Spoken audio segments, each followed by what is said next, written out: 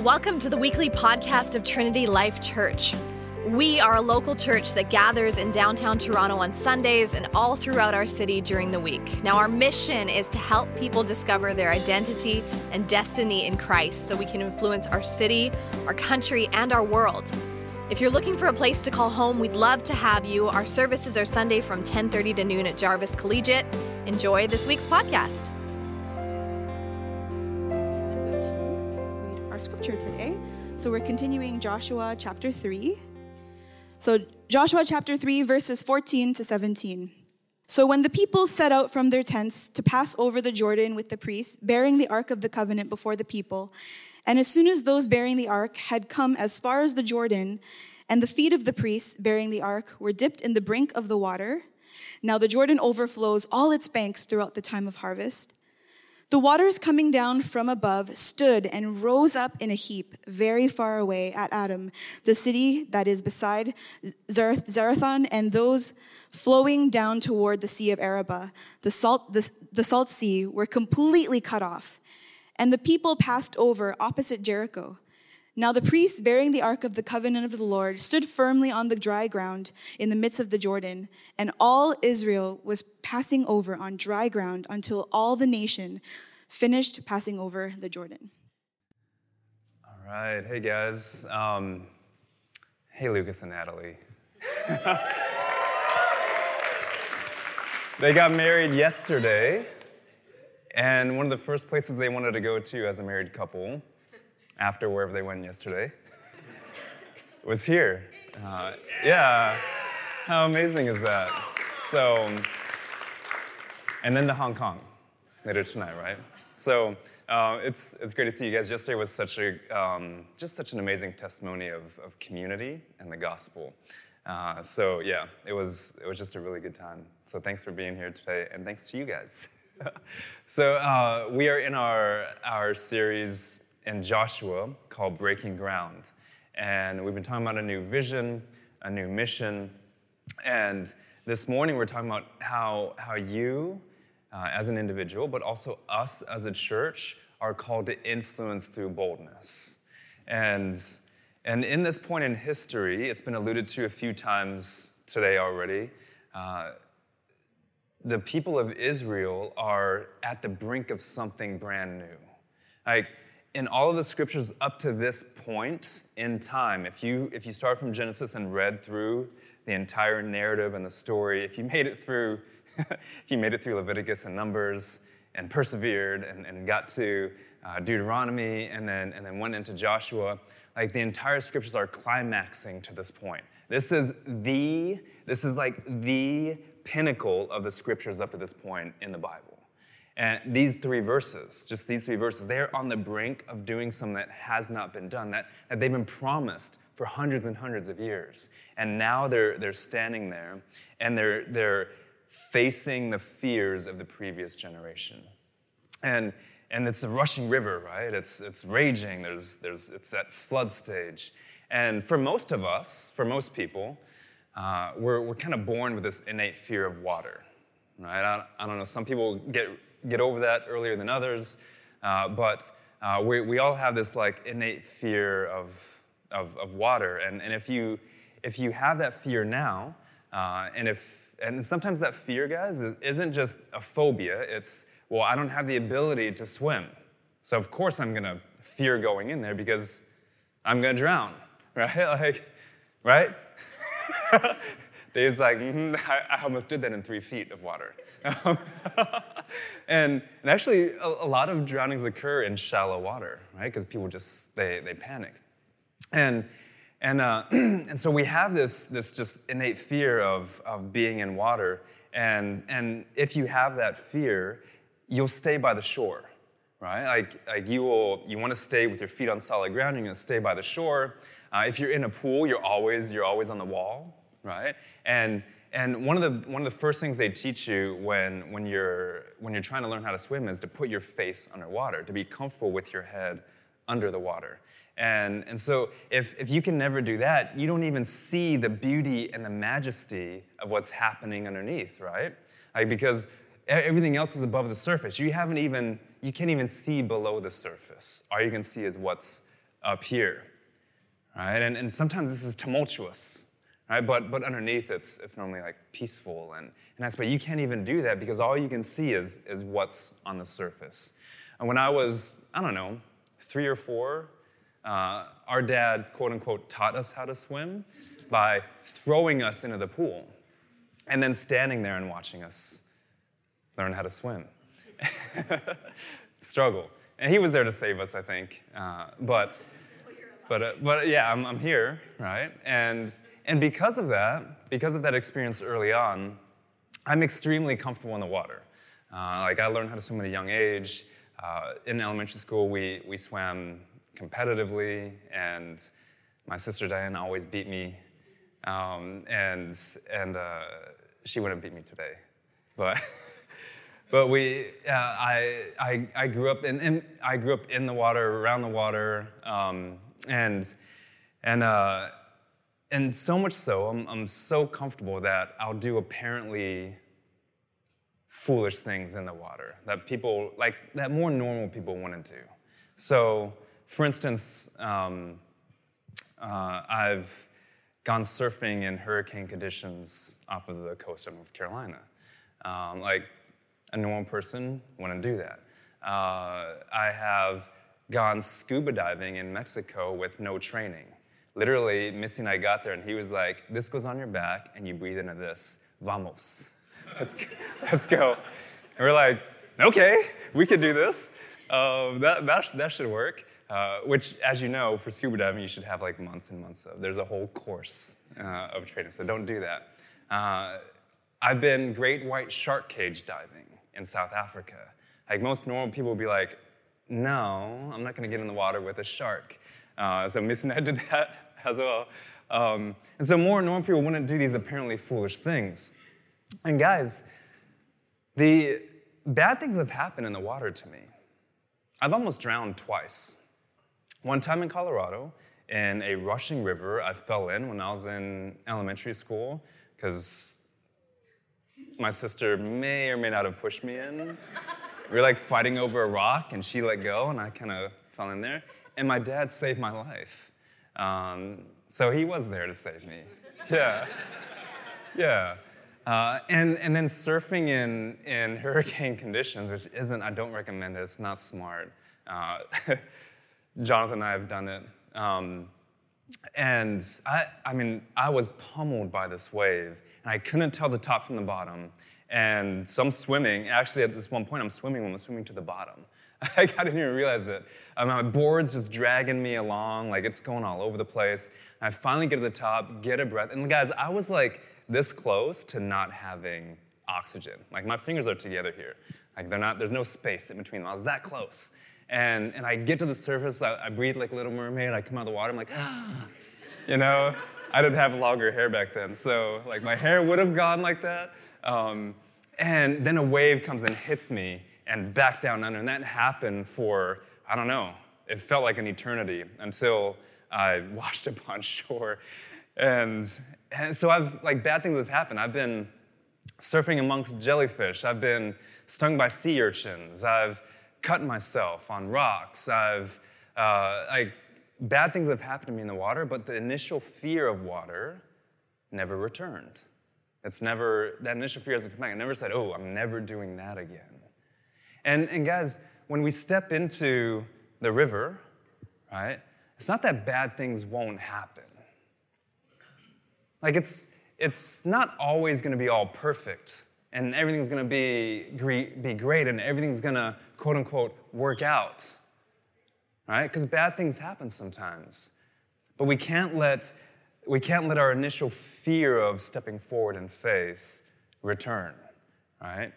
We have to look towards God's goodness, as Adam was saying earlier, and know that God is good, even in the midst of chaos and turbulence and trouble and hardship. And Israel here is at that point. Right? They're on the brink of the river, and it's that flood stage, and they're called to step into it. Right? The only thing that separates them and the fulfillment of God's promises is this river. And that's it.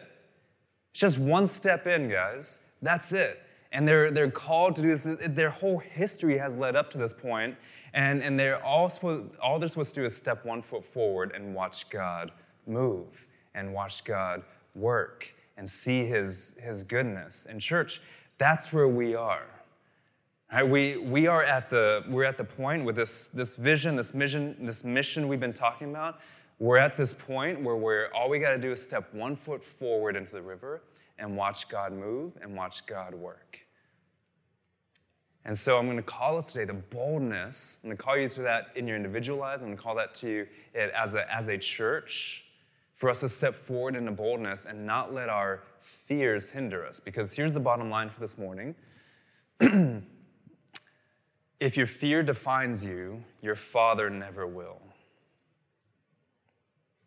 If your fear defines you, your Father never will. Church, if our fear as a church defines us, our Father will never define us. This is all about identity in Christ. This is all about destiny in Christ if we're going to be influencers and influence through boldness. Because if your fear is what defines you, your Father will never define you. We're going to take that throughout the rest of the sermon. So let's go to Joshua chapter 3, verse 14. It says here,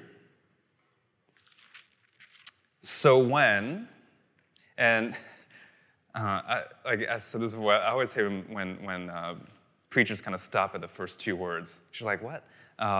But there's something really cool here. So it says, so when, and literally if this was translated from the Hebrew into English in a very literal, hard translation, it would say something like, and it happened.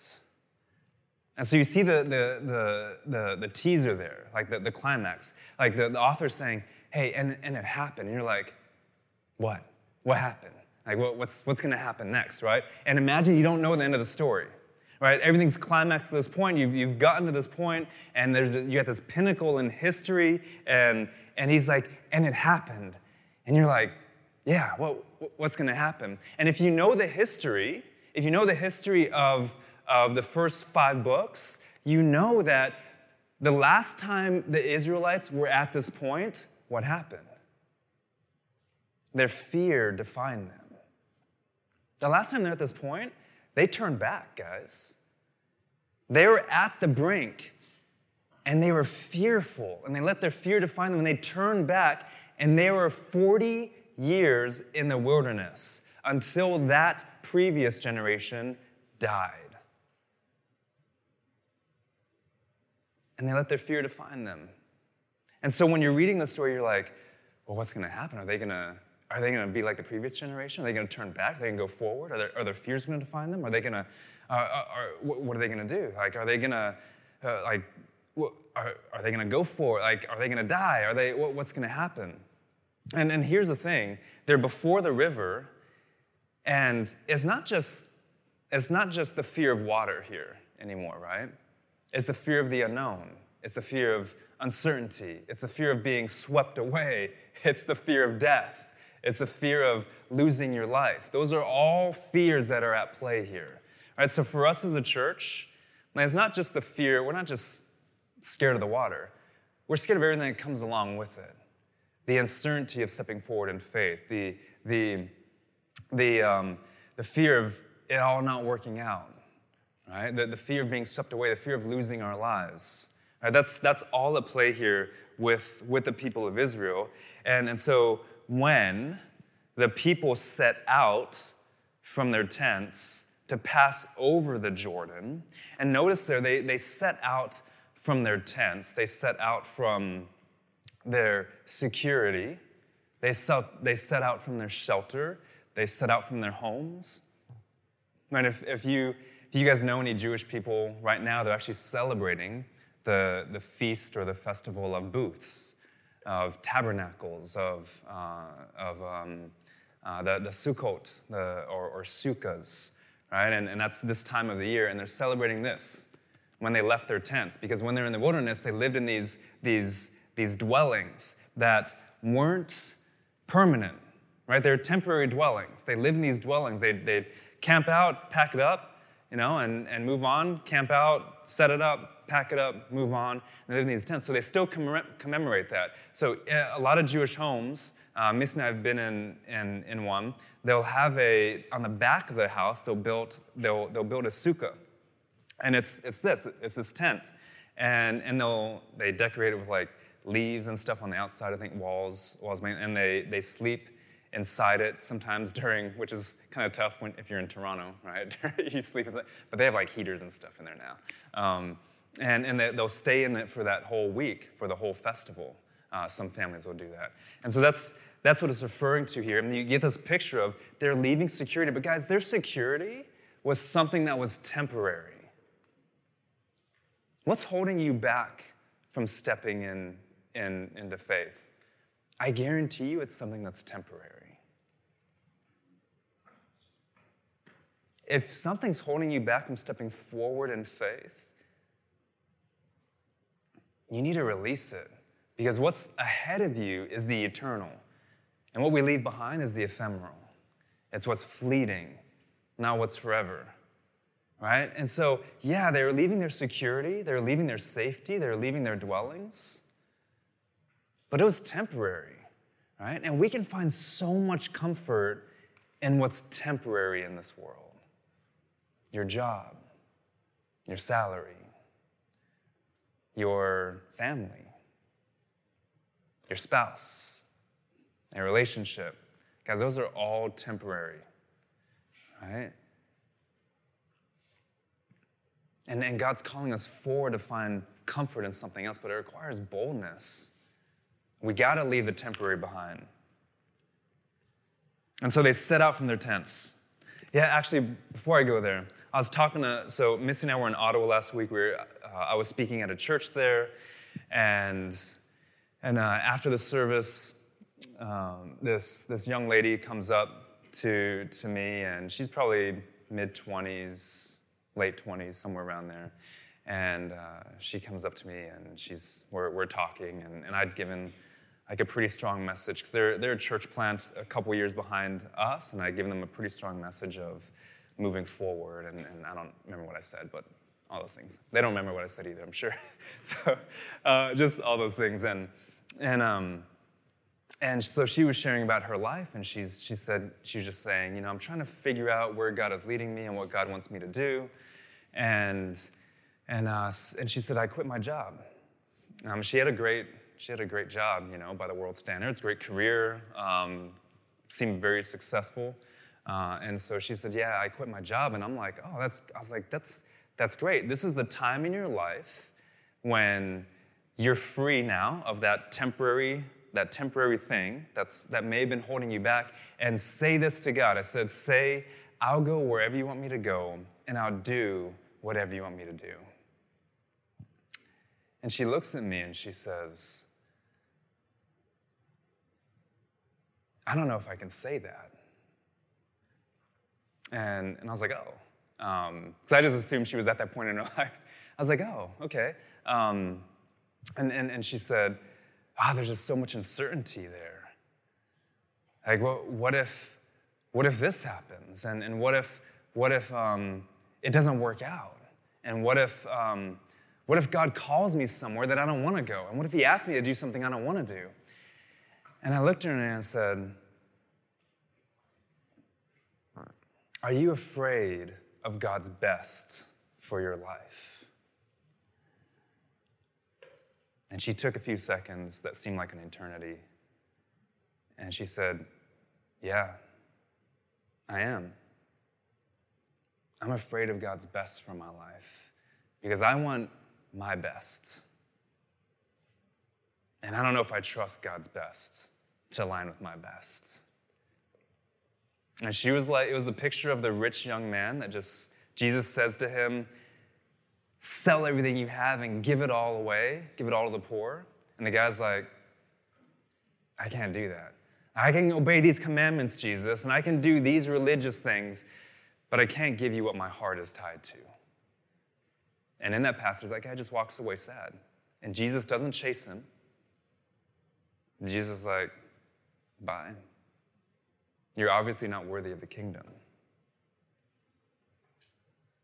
And I was like, man, this girl, It's like, I don't know what else to give you. Like, that is what following Jesus is, guys. Like, we're saying influence through boldness today. That is who we are.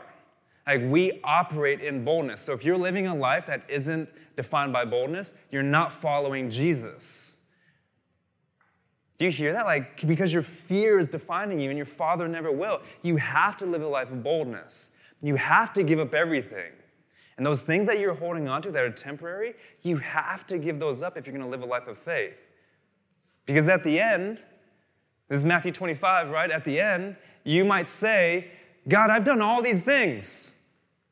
We did miracles in your name. We cast out demons in your name. We healed people in your name. And Jesus might say, I never knew you. I never knew you. Sure, you did all those commandments. Sure, you went to church. Sure, you were in a small group. Sure, you did this and you did that, but I never knew you. Right? Your fears defined you. And guys, we are, as a church, we are at this same spot that Israel is. Guys, this is the point where the people of Israel realize that they're not the next generation. They are this generation. Do you see that? Like, this is the point in history where they were always the next generation, and now they realize they are this generation. They are the ones who need to hear, trust, and obey. And if they don't, the promises of God won't be fulfilled in this generation. The things that God promised them will not be fulfilled. They're the ones who have to take a step of faith forward in order for that to happen. If they stay on this side of the river, they'll just be like the previous generation. And guys, if you're not going to take a step forward, if we're not going to do that as a church together, you might die in the wilderness. Because we're taking a step forward. And we don't want to leave you in the wilderness. But that generation that didn't go forward, that was defined by their fears, they died back there. And God will use whoever is next. Do you see that? Like, God's just going to use whoever says yes. Whoever's willing and obedient, God's going to say, yep, all right, let's go. I already prepared the way. You didn't have to do anything. Just walk where I already walked. And so we want to move forward in unity, right? We want to move forward as a church. And guys, this vision that we've talked about, 5,600 people, 560 partners, 56 plants, that's a huge vision. And that's huge, right? Like we look at us as a church, and like, it's Thanksgiving, so like half of us aren't here, right? But we look at ourselves as a church, even when everyone is here, and we're like, oh man, we don't have the people, we don't have the resources, we don't have the money, we don't have the manpower, we don't have, whatever it is we don't have. Guys, when did God need a large group of people to do something great? Never. Yeah, never, right? Israel, they're the fewest of all the peoples. That's why God chose them. They're the fewest of all the peoples. His power was made known, right? Like, the 12 disciples, there's 12 of them. One of them stabs him in the back. The other 11 flee in his greatest time of need, right? Like, that's, and then God changes the world through them. He changes the world, and we're a part of that. When did he ever need a large group of people to do that? He doesn't. We don't need a large group of people. We just need a few committed people who are willing and obedient, and we're going to see God's promises come to fruition. And that's what was going on here. And that's what God wants to do with us as a church. Guys, think about it. Michelle and I were talking this week. We're in this series called Breaking Ground. And Michelle leads our board of directors, right? And so we were talking this week. She was talking about some organizational things and some issues there. And just, I won't go into the details and bore you with that. But there's some, when Michelle was talking to me, I was like half falling asleep. No, I'm just kidding. She was talking about some organizational things. And the big problem is, she said that she's like, Canada doesn't have a category for what we do as a church and for who we are. We're actually breaking ground. She's like, we could change the face of what this is. We could create a new category in Canada for who we are as a people. Yes. That's so, guys, we're 6 years old. Do you know, what we've accomplished in 6 years together? right? Now, there's some churches are commonly faithful. They're in their lane. They're like, we're going to do worship services. We're going to do small groups. We're going to evangelize. We're going to do communion and baptize people. And that's all great. Like, we want to do all that too. But God's called us to something really, really unique. And so we're doing that plus something more, right? And just here's a snapshot of what's happening the next 2 months with what we're doing as a church. Some of you guys are involved in this. Some of you guys aren't. Some of you guys, like, it's all a mix, right? So we have the new common space, and we're doing that. That's in and of itself, that, like, I don't know any churches that do anything like this. Guys, I don't know. We kind of made this up. Right? We took domain engagement and we are just learning on the fly. And we're changing our city through this. And you guys, man, I wish I could tell all the stories. Like, we're changing our city through this. It's amazing. But in the next few months, this week coming up, I've organized in the GTA a pastor-imam retreat where pastors and imams come together and they spend time together.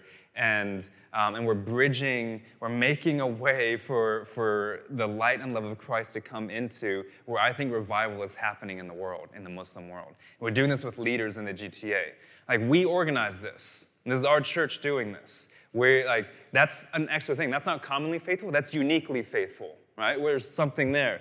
The week after that, I'm training a small group of church planters. I train church planters every year, and I'm training a group of church planters that have heard about our DNA, heard about how we do things, and they want to learn from us. One guy from New York City, one guy from Indianapolis, one guy from Ethiopia.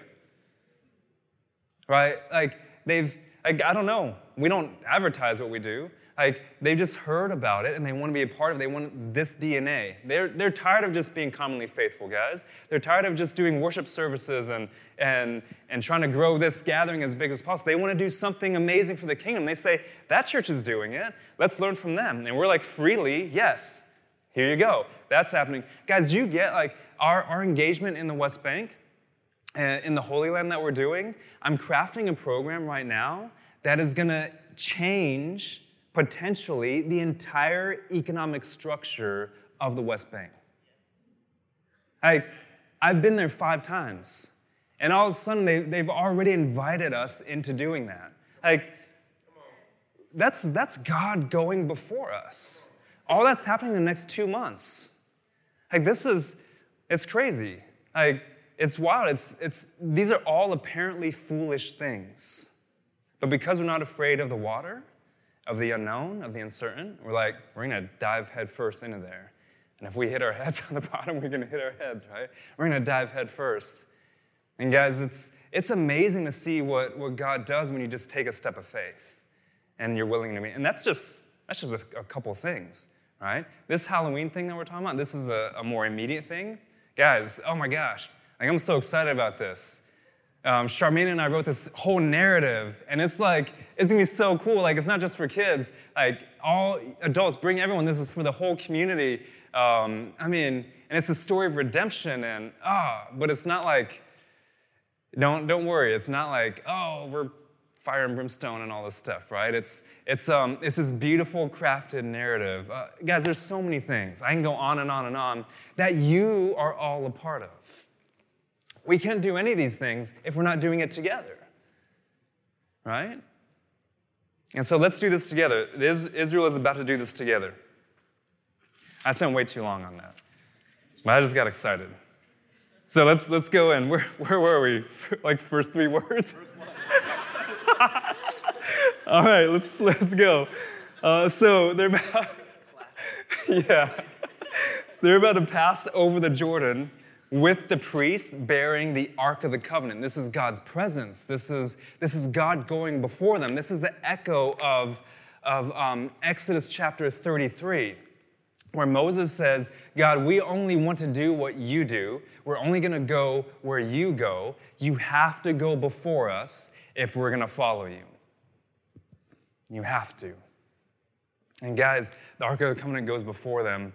And it says do you realize in the previous passage, so the Ark of the Covenant goes before them? The scriptures say it's 2,000 cubits ahead of them. That's about half a mile. That's about 1 kilometer, 0.9 kilometers ahead of them. They can't even see it. They saw it leave, and they're just kind of following in its wake. They can't even see it. It's that far ahead of them. Guys, you have to realize, trust, that if you're stepping out in faith and willingness and obedience, God is working way ahead of you. And just because you don't see it with your eyes does not mean he's not working. If he's called you forward, you just take that step. He's going to be working. He's going to provide. He's going to equip. He's going to empower. He's going to make the way, right? So they do this here. Verse 15, and as soon as, or immediately, those bearing the ark had come as far as the Jordan, and the feet of the priests bearing the ark were dipped in the brink. So brink, you're like right at the edge, right? That's the brink. So as soon as their feet were dipped in the brink of the water, now the Jordan overflows all its banks at this time of harvest. The waters, okay, I'm going to leave a cliffhanger there. So as soon as their feet dipped into the brink of the Jordan, immediately, guys, I've never, ever, ever taken a step of faith where I didn't see immediate return on that step of faith. Ever. Now, it may not have been the return that I wanted, right? It may have been something different. But I've always seen God's goodness play out. Isaiah says, not our Isaiah, the book of Isaiah, but maybe Isaiah says this too. It says that if we're willing and obedient, you will eat of the good of the land. You'll know God's goodness. You'll know his rest. You'll know his presence. You'll eat of it. You'll feast on it. Right? It will define you. You will taste and see that the Lord is good. Your fear won't define you. Your Father will. And so we have here, they are as soon as, immediately, they're getting this return. And it says here in parentheses, so whenever you see something in parentheses in the scriptures, particularly in the Old Testament, you'll see this in the New Testament too sometimes, it's a commentary on the text. So here, it's like not really part of the narrative, it's a commentary saying, hey guys, remember, the Jordan was actually overflowing. So let me paint this picture for you of the Jordan River. Yeah, I think I should do this. How much time do we have? Yeah, we're good. Okay. So let me paint this picture for you. So the Jordan River, it has a Jordan River Valley, which is the broadest, right? It has a Jordan River Valley, and that can be up to 22 kilometers in breadth across. Okay, that's pretty big, the Jordan River Valley. And in that valley, like along most rivers, you have a green, verdant, fertile area, right? Where trees, forest, underbrush, all that grows. So that's what I'm talking about. The Jordan River Valley stretches out that far at some points, up to 22 kilometers. So when they go to the Jordan, they're going through all that mess too, right? So you have the river valley, then you have the floodplain, which will be inside that. You have the Jordan River floodplain, and that can be up to, I think, like 12 kilometers in breadth. That's pretty big too. So you have, and that's what we're talking about here. The Jordan River is that flood stage. It's overflowing. So you're talking about potentially, we don't know exactly, right, a 12-kilometer breadth that they're crossing. Okay, and they're not just like walking across a stream, stepping on stones, right? They're like, this is massive. And the channel, the river channel itself can be as wide as 100 feet across. So that's the main portion of the river channel, and like up to 12 feet deep. So you can't stand and wade across. You have to be able to swim, right? So if you can't swim, like it's bad. Like it's daunting, right? So you got 22, 12, and then you got this channel that can be up to 100 feet across. That's what they've come up against. And God says, right when your feet touch the water, you're going to watch me work. Not when you're in the middle and you're like struggling for life and you're almost drowning, but right when your feet touch the brink of the water, something amazing is going to happen. Okay, so that's what's about to happen. It's verse 16. The waters and the verbs here are so descriptive. So in these 3 verses, it's like a slow-mo of the narrative. Like it slows us down. And so here the verbs kind of stretch it out. It says the waters coming down from above stood, and they rose up in a heap very far away at Adam, the city that is beside Zarethan. And those flowing down toward the sea of the Arabah, the Salt Sea, the Dead Sea, were completely cut off. And the people passed over opposite Jericho. So they passed over opposite Jericho. Guys, there's one border crossing from Jordan into the West Bank and from the West Bank into Jordan. And that's this crossing. There's one crossing, and it's opposite, modern day, today. There's one crossing opposite Jericho. And it's called the King Hussein Bridge or the Allenby Bridge. And it's crazy. I've crossed before. It's the only Palestinian crossing, so it's like really high security, really, like I almost didn't make it across. There were 7 security checkpoints on one side. That was 3 or 4 on the other side. And so, like, I got to one security checkpoint, maybe like 4, and they almost didn't let me cross. I'm like, I just made it through like 7 of these. Like, what changed, right? And I'll have to tell you the story another time, but there are all these things. There are all these things. So I won't go into that. But from that crossing, you can see Jericho. So Jericho is only a few kilometers away from the Jordan River. So when Israel crosses directly opposite Jericho, guess who can see them? Jericho. They could see these 2 million people with all their tents, all their livestock, everything crossing the Jordan River. They see the miracle, guys. And Jericho is just a few kilometers away. And the people of Israel, they can see Jericho. They didn't zigzag around. They didn't say, hey, maybe this isn't the best time, God. Maybe we should wait. The Jordan River is at flood stage. Maybe we should wait till it's like a little less crazy. Maybe we should do it at night. Let's do it in the darkness, God, because then Jericho can't see us. Let's do that. Or they didn't say, oh, maybe this way is better. Let's do this. God said, nope, opposite Jericho, straight line is the quickest way to get from point A to point B. Let's do that, and don't let your fear define you, because I define you. And so they cross opposite Jericho, and the waters stood up at Adam. Now, Adam is about 30K away from where they cross. Why? Why is that? Well, this was the spot in Genesis 32 where Jacob wrestled with God. And Jacob wrestled with God all night. And there's this whole scene there where Jacob was about to meet Esau, the brother who he stole his birthright from. And Jacob's wrestling with his identity because he was always this kind of trickster, deceiver. And God is making him into something new, into someone new. And he's wrestling with God all night, and neither defeats the other. And God kind of touches his hip, and it goes out, so he's permanently handicapped the rest of his life. And then God gives him a new name. He says, you'll no longer be called Jacob. You're going to be called Israel. And it's at that point where Israel receives, it's like they receive their identity as God's people. Like he said, I'm going to make you, Israel, the father of a nation. Like, this is your destiny. This is your identity. This is how you're going to influence the world. These promises that I gave to Abraham, to Isaac, now they're your promises to you, Jacob. You are this generation. They're for you.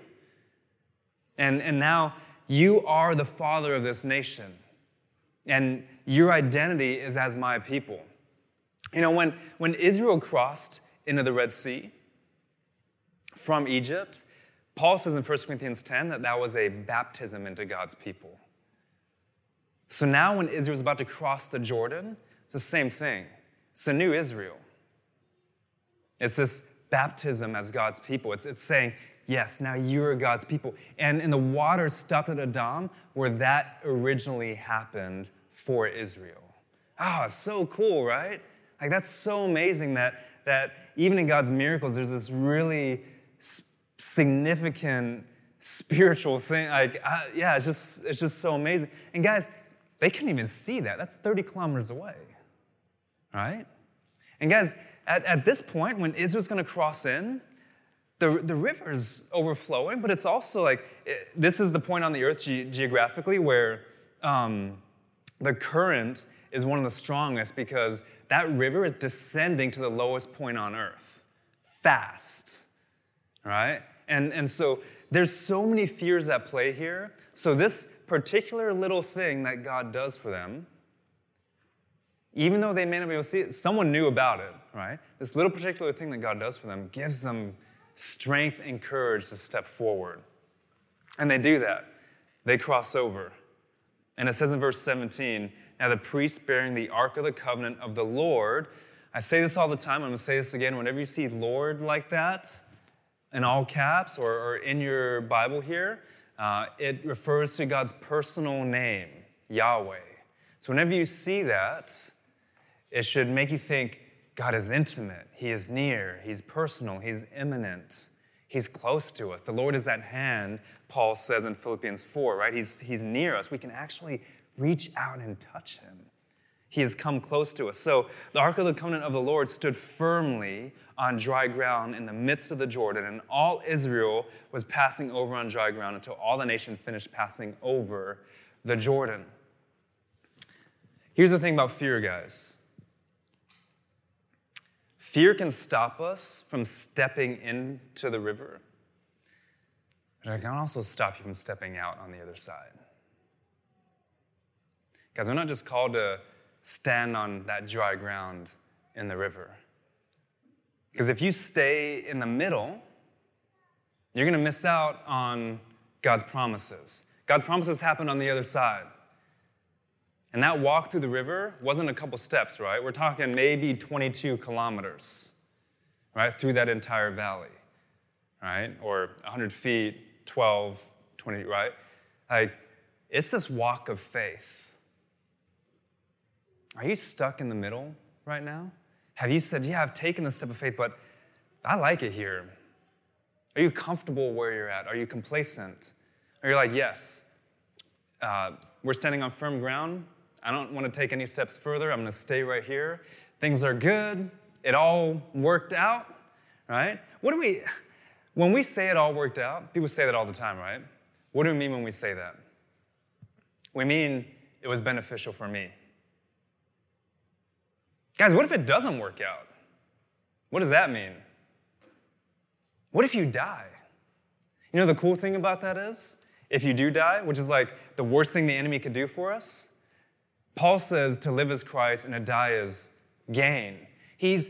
Christ in his death and resurrection took the worst thing that the enemy could do to us and took this curse and made it a blessing. Oh, man. And we treat death like it's a curse. In Christ, it's a blessing. Like, we see him face to face, right? And guys, I get it. Like, death is hard, and it just, like, because we're left here, right, when someone leaves us, and it's hard. And we have all these questions, why, and what happened, and so I don't want to minimize any of that, because we're still here and we're living in this world. But our hope is not in this world. It's in Christ, right? We have to trust his goodness. And so many of us are just stuck in the middle of the river. And God's saying, you haven't received the promise yet. You haven't received the fulfillment yet. You're on dry ground and you're seeing the miracle, but you need to keep on walking forward if you want to taste and see that the Lord is good. If you want to be in the land flowing with milk and honey, you got to keep on going forward. If you want to see the walls of Jericho fall down, you got to move forward. You can't be stuck in the middle. You can't let fear prevent you from taking more steps of faith forward. Do you guys know what Israel means? When God gives this name to Jacob, Israel means God contends, or God fights, or God strives. And the question that's begged there is, well, for who? Who is he fighting for? Who is he contending for? Who is he striving for? For himself. For his glory. But the cool thing is, when we are identified as God's people, we are his glory. We sang earlier, we are the hope of the world. The scriptures say, when we live out our faith, our good deeds will glorify God in him. They will add to the glory. Paul says in 2 Corinthians 4:15, he says, it is all for your sake that as more and more people come to God and increase thanksgiving, it will increase the glory of God. Oh, guys, that's what we're called to. We're to increase the glory of God. And so when it says God contends and he fights and he strives, he's doing that for us, for his glory. And we're a part of that. We are his people. He's given us a new name. And we get a step forward in that. You know, in the scriptures, water represents two different things in the scriptures. It represents chaos and tumult and the unknown and the uncertain, and it also represents life. Genesis 1 starts out, and the Spirit is hovering over the waters, over the face of the deep, and it's chaotic.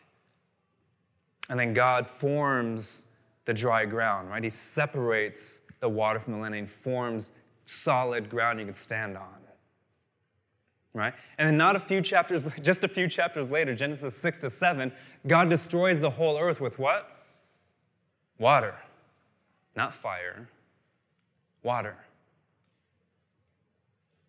Water covers the whole. It's like a new creation happens. That's the imagery, because the face of the deep comes back. Like the water comes from the deep, the scripture says. And it's chaotic again, but you have what they're saving mankind? The ark. Right? The ark. This is God's presence, right? Who's with them.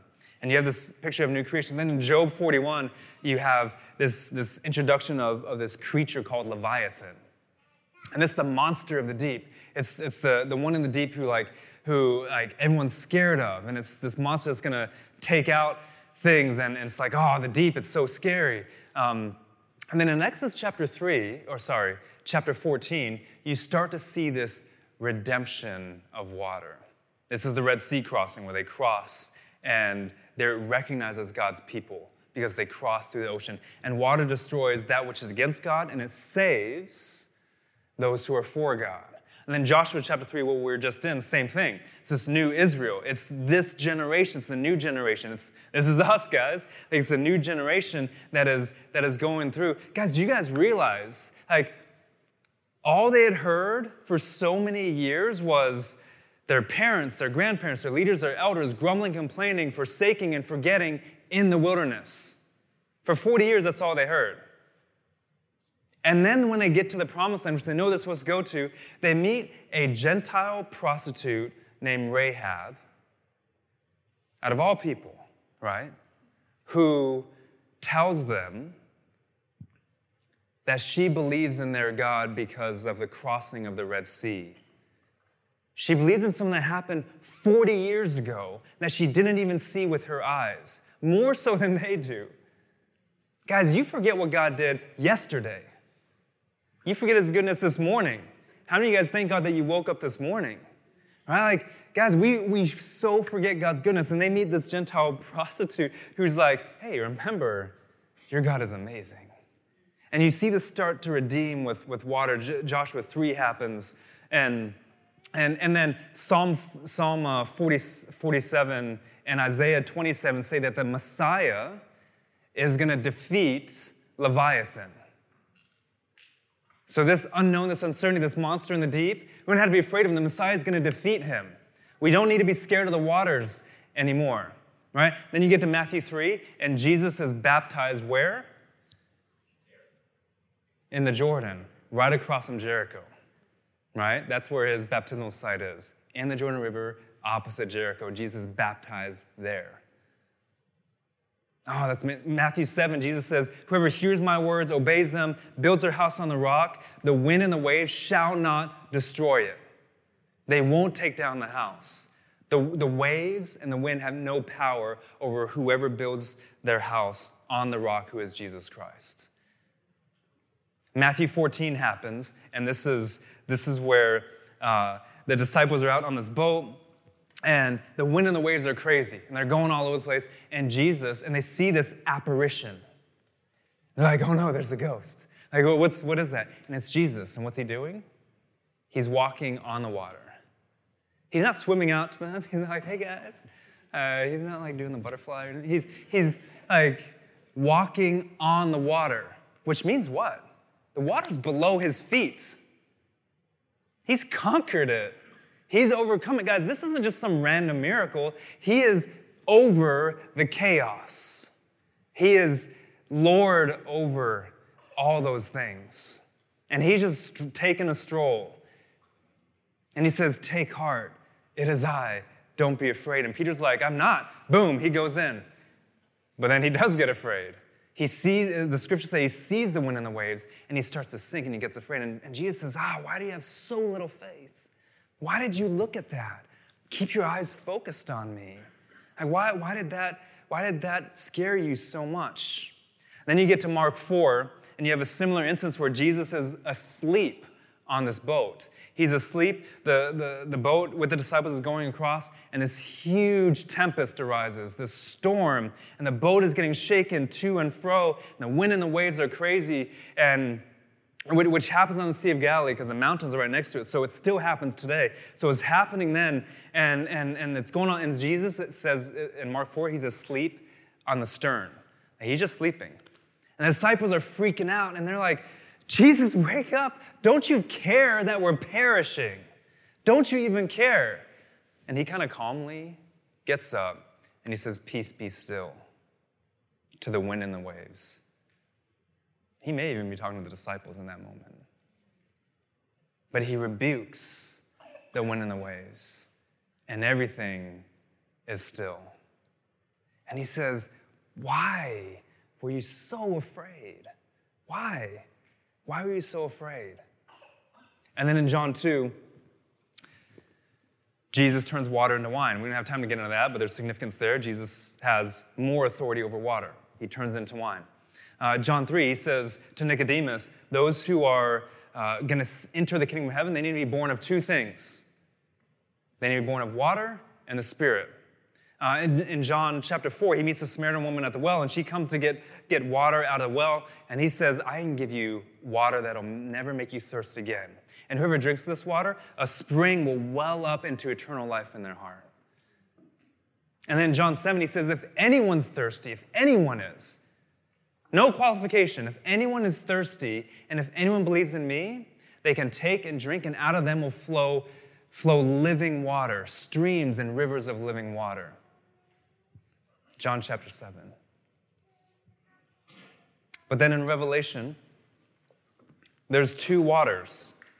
In Revelation chapter 21, we have these two things represented that I started out with.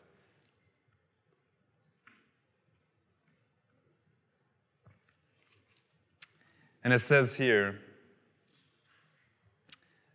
God saying, the one who conquers, to the thirsty, I will give from the spring of the water of life without payment. You don't have to do anything for it. This is John 7, right? You don't have to do anything for it.